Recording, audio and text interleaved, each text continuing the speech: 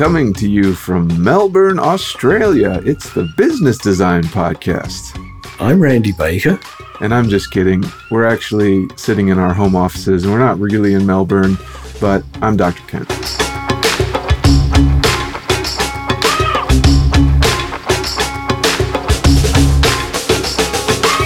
And the truth is, we did actually go to Melbourne because our guest today is we kind of went to Melbourne. Our guest today is from my hometown of Melbourne, Australia, and currently living in Austin, Texas, which just happens to be where I happen to live as well. So, although she might currently be in Colorado.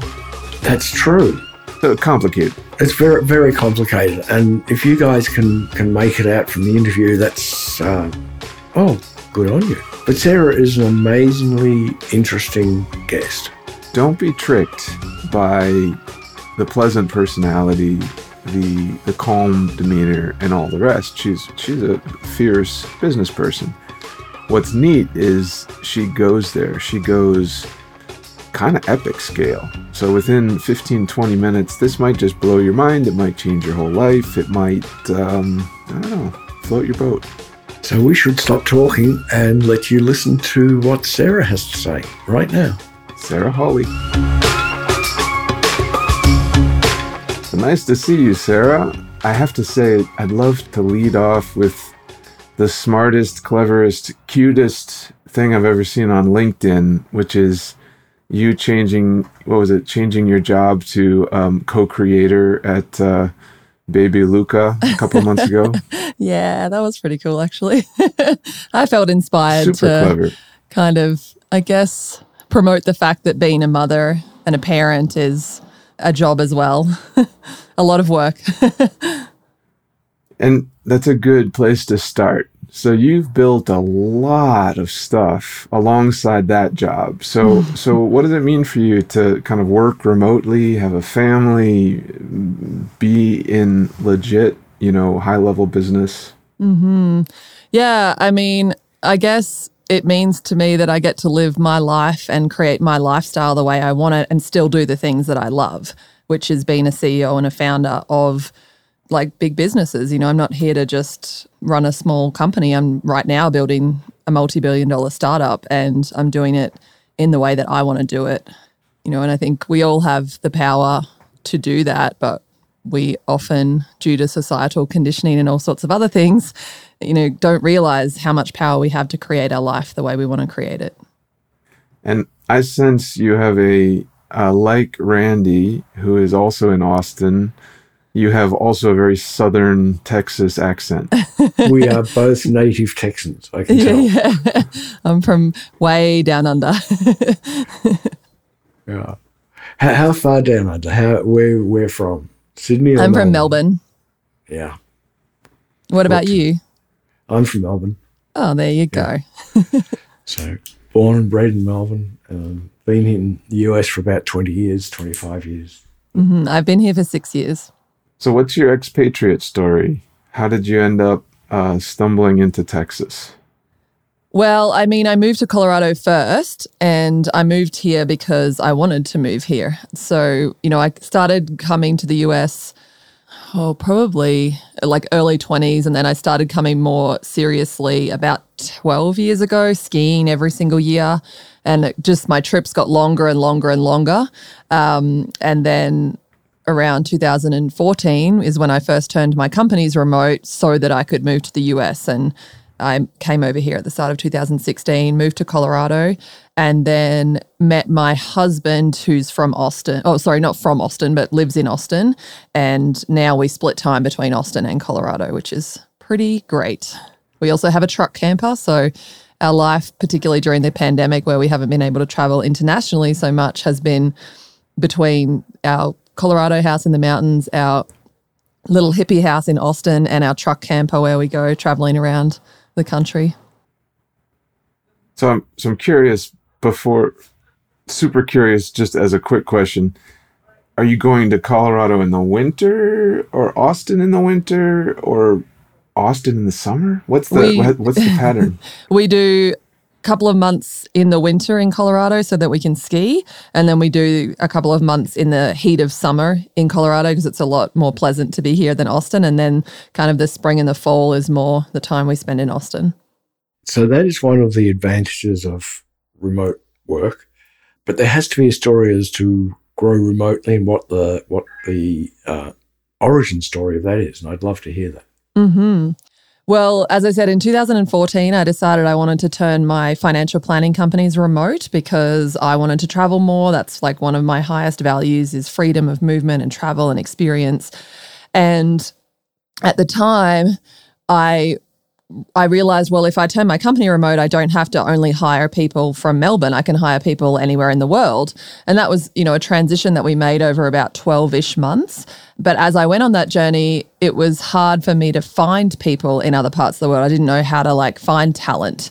So I started my own global recruitment company. So a recruitment company that could headhunt and source talent from anywhere in the world. And I started that company with 3 other co-founders. It was called Grow My Team. Still exists today. And that company essentially was the recruitment business for all 4 of our businesses. And we had other clients as well. We weren't massively pushing the growth of that company. It was really mostly to serve us.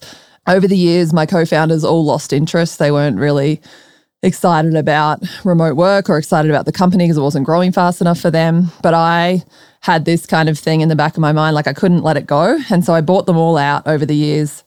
And in 2018, I sold my last financial planning company, spent a few months kind of soul searching and thinking what do I want to do next, and decided to step into Grow My Team as the CEO in January of 2019. I really just had this feeling that remote work was the future and that, it was intuitive. I just couldn't let go of this company. There was something there. There was something I needed to do. About halfway through 2019, we got off a team meeting, and the same challenge that I was facing in 2014 was still a challenge for the business. Was we were talking about, well, we have so many clients in the US now, and we have a lot of talent in our kind of community in the US and Canada, but what about Latin America? That's perfect for the US time zone. And then we were trying to brainstorm, how do we tap the Latin American talent market? What job boards do we have to post on in all these different countries? And I got off the team meeting and just had that idea and that kind of insight that that's what needs to exist in the world, a global job board. And that really didn't exist at that time. So I sort of started playing with that idea. And then as I was feeling out that idea, I realized contracts and payroll and, there's a whole other element of challenge that comes with having, a team of 10 or 20 that are in 10 or 20 different countries. So I thought, well, we could build a job board, but also with the contracts and the payroll and other kind of management tools and things. So I raised a pre-seed round to build our technology that closed on March 13th of last year, which was the Friday right before we went into lockdown. And, I don't really watch the news or spend a lot of time on social media. So I didn't really know much about COVID. It happened pretty quickly anyway, and I definitely was not tapped in. So on that Monday, we went into lockdown, and very quickly I was like, oh my goodness, the whole entire world is experiencing remote work. We need to build this thing really, really fast. So I had thought we would build it, and over the next 5 to 10 years, we would have this great product that, we can kind of organically grow it, and eventually more and more people will use it. And obviously it was a whole different ball game once the pandemic kind of really spread across the globe, and we realized, well, we're all experiencing remote work and nobody wants to go back to the office. So it's been a really, really fun journey since then. I am absolutely in my element right now. I feel like I was born to do this. So either you are extraordinarily smart or extraordinarily fortunate, because that timing was amazing. It was. I think it's a bit of both, and I'm very intuitive and spend a lot of time kind of connecting with those knowings, those voices. And like I said, there was just something in me that couldn't let go of that business. And on paper, it didn't really make sense. It wasn't a super profitable business. It wasn't necessarily growing or anything, but there was just something telling me don't let this go, just keep going with it. And, those decisions are the things that led me to here. And I think being an entrepreneur and, having success or whatever, and not just entrepreneurship, life really, it is a combination of luck and preparation. Like opportunities are constantly being presented to us, but if we're not listening and we're not open to them, it's very easy for us to not see them. So I feel very, very fortunate. And I also feel very grateful to my past self for spending 12 years learning about business, buying, selling, founding, merging, acquiring. Like I really had a very rich kind of 10 years, 12 years or so as an entrepreneur before this company. And what I feel right now is like I totally set myself up to be able to do this. And this is my moonshot. Like this is the big one. So you raised a seed round in March of last year. One of the things that we have noticed is happening within the investor world is that people, or investors particularly more than they have in the last 30 years, investing in people, not in so much in product. So if they know you, they're interested in investing with you. If they don't know you, it's really difficult. So did you have relationships with investors prior to raising the round, or was that something you had to build along the way?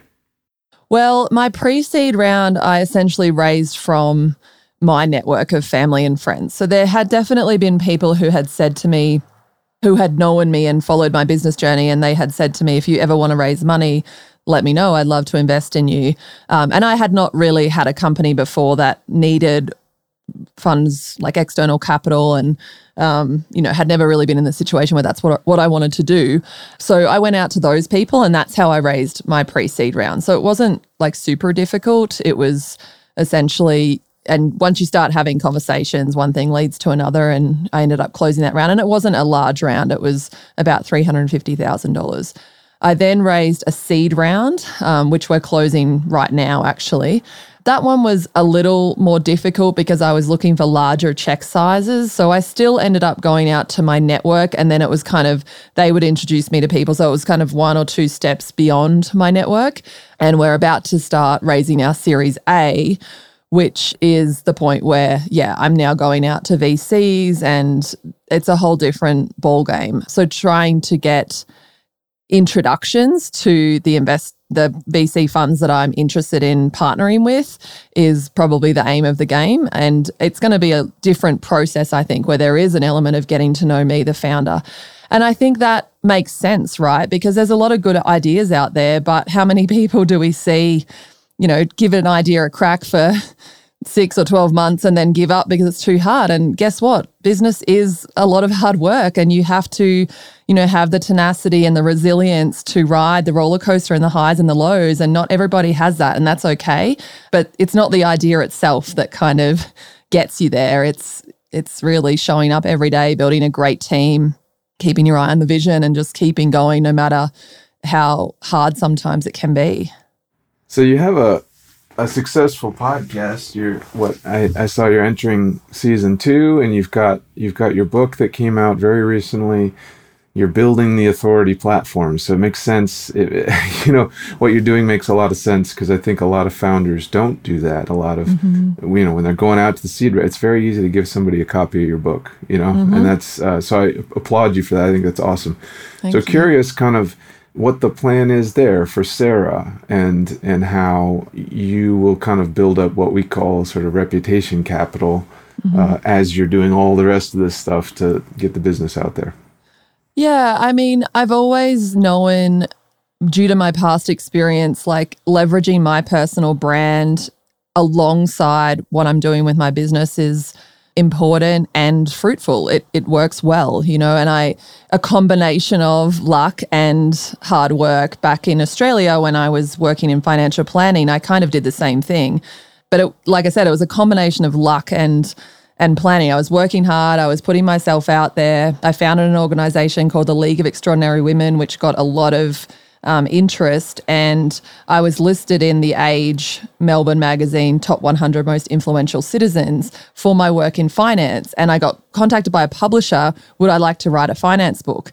And so that's an example of that just happened to me. Like, it was crazy. And I just said, yes, of course. So I kind of did this, write the book, become the face of it, but it was a little bit accidental and a little bit of work. And in a way, it sort of happened similar this time with the book. The book came out of me at the start of COVID with no real, I thought I might write a little ebook or a lead magnet or something. And I started writing, and then more came. And then I was like, oh, this is probably a little bit too much to just give away for free as a lead magnet.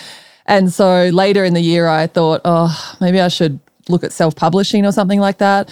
So I sent it to a company that has a self-publishing arm and a publishing arm and asked them, hey, can we have a meeting about self-publishing? I don't know anything about it. Last time I was published by Wiley, and they took care of it all.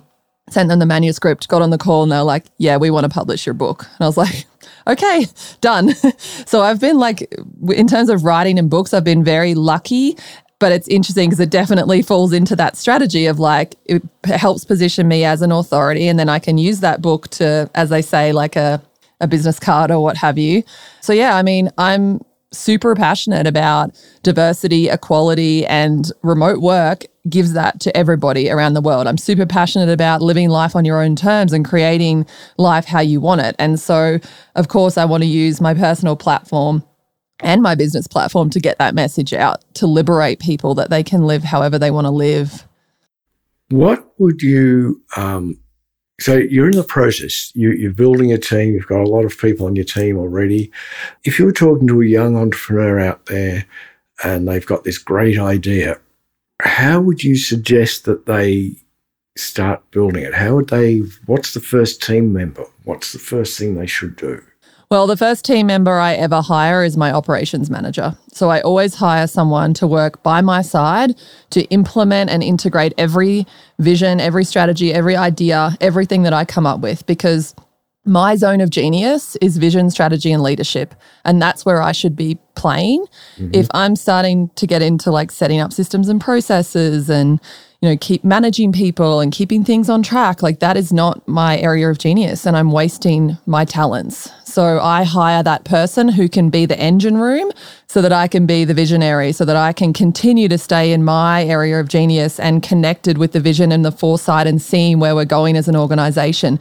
Like I said, if I'm building a process or whatever, I'm not thinking about the future. I'm just like very in the now, and that's not the place where we need to be as entrepreneurs. Like our gift, our genius is being the one looking at the front of the ship of where we're going and like steering us in that direction kind of thing. I thought it was fun to hear your chuckle as Randy's dog barked. So for the listeners, they probably won't hear the dog bark because our audio engineers are so good. And engineers, please keep this in. This is like a little kudos to you. But I'd love to hear a little bit about, maybe everybody from Melbourne is funny, or just the people I run into. But you have a sense of humor, as they do in Texas, to be honest, right? There's a good Texas humor. What does a humor play?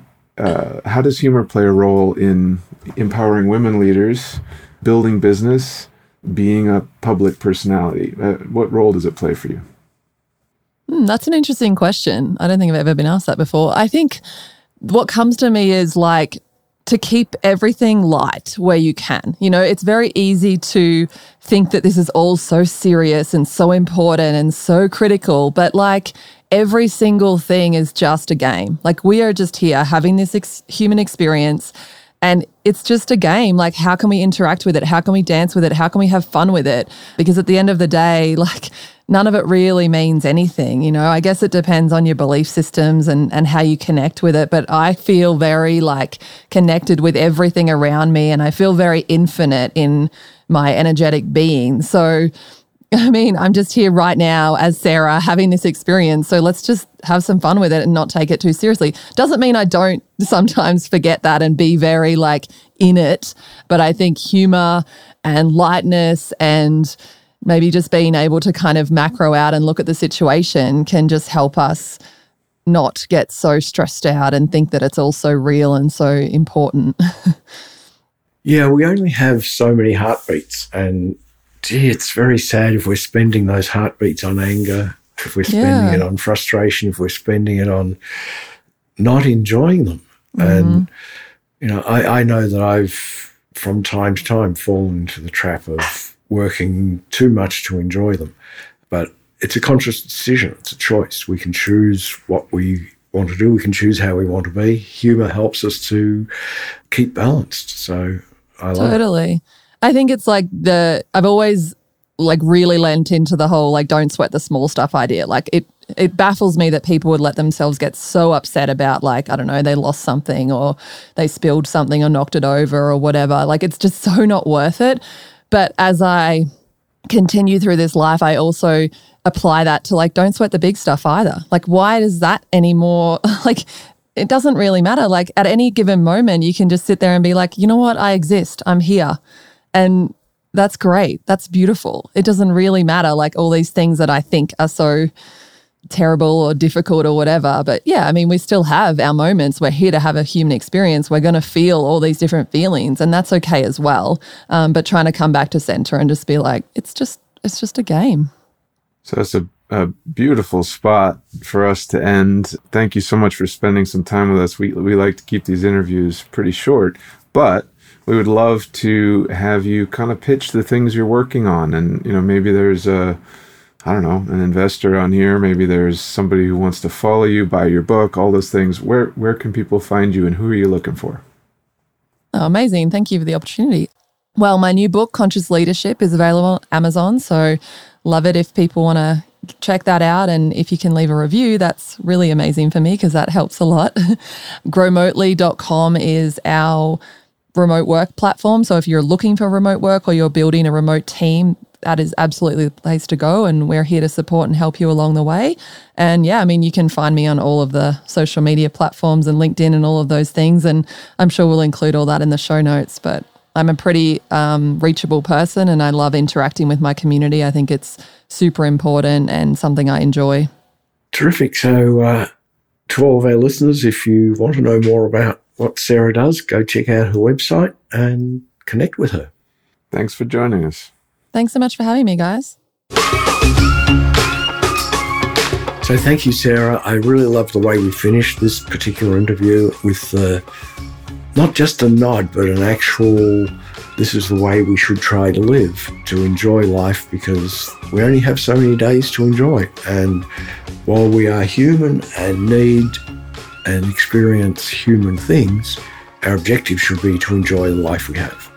I love that you say, don't sweat the small stuff. It's like, okay, great cliche. We all love it. Something we use all the time. You said, oh, but also don't sweat the big stuff. Mm-hmm. And I love when a cliche kind of, comes out, with its arms up, and then it does a little backflip, which is kind of what happened there. And I love that you're able to go to that level. I think so many entrepreneurs, it's not about failure. It's not about failing time and time again. No, it's not sweating the big stuff. Now that's remarkable. So speaking about not sweating the big stuff, if you go to thoughtpartnergroup.com, there's a little button on the top right-hand side that says free assessment. Click on that. Don't sweat it. Just fill it out. Take you about a minute. We'll take about a minute and send you a response, and don't sweat the answers. It's all a game, and play away.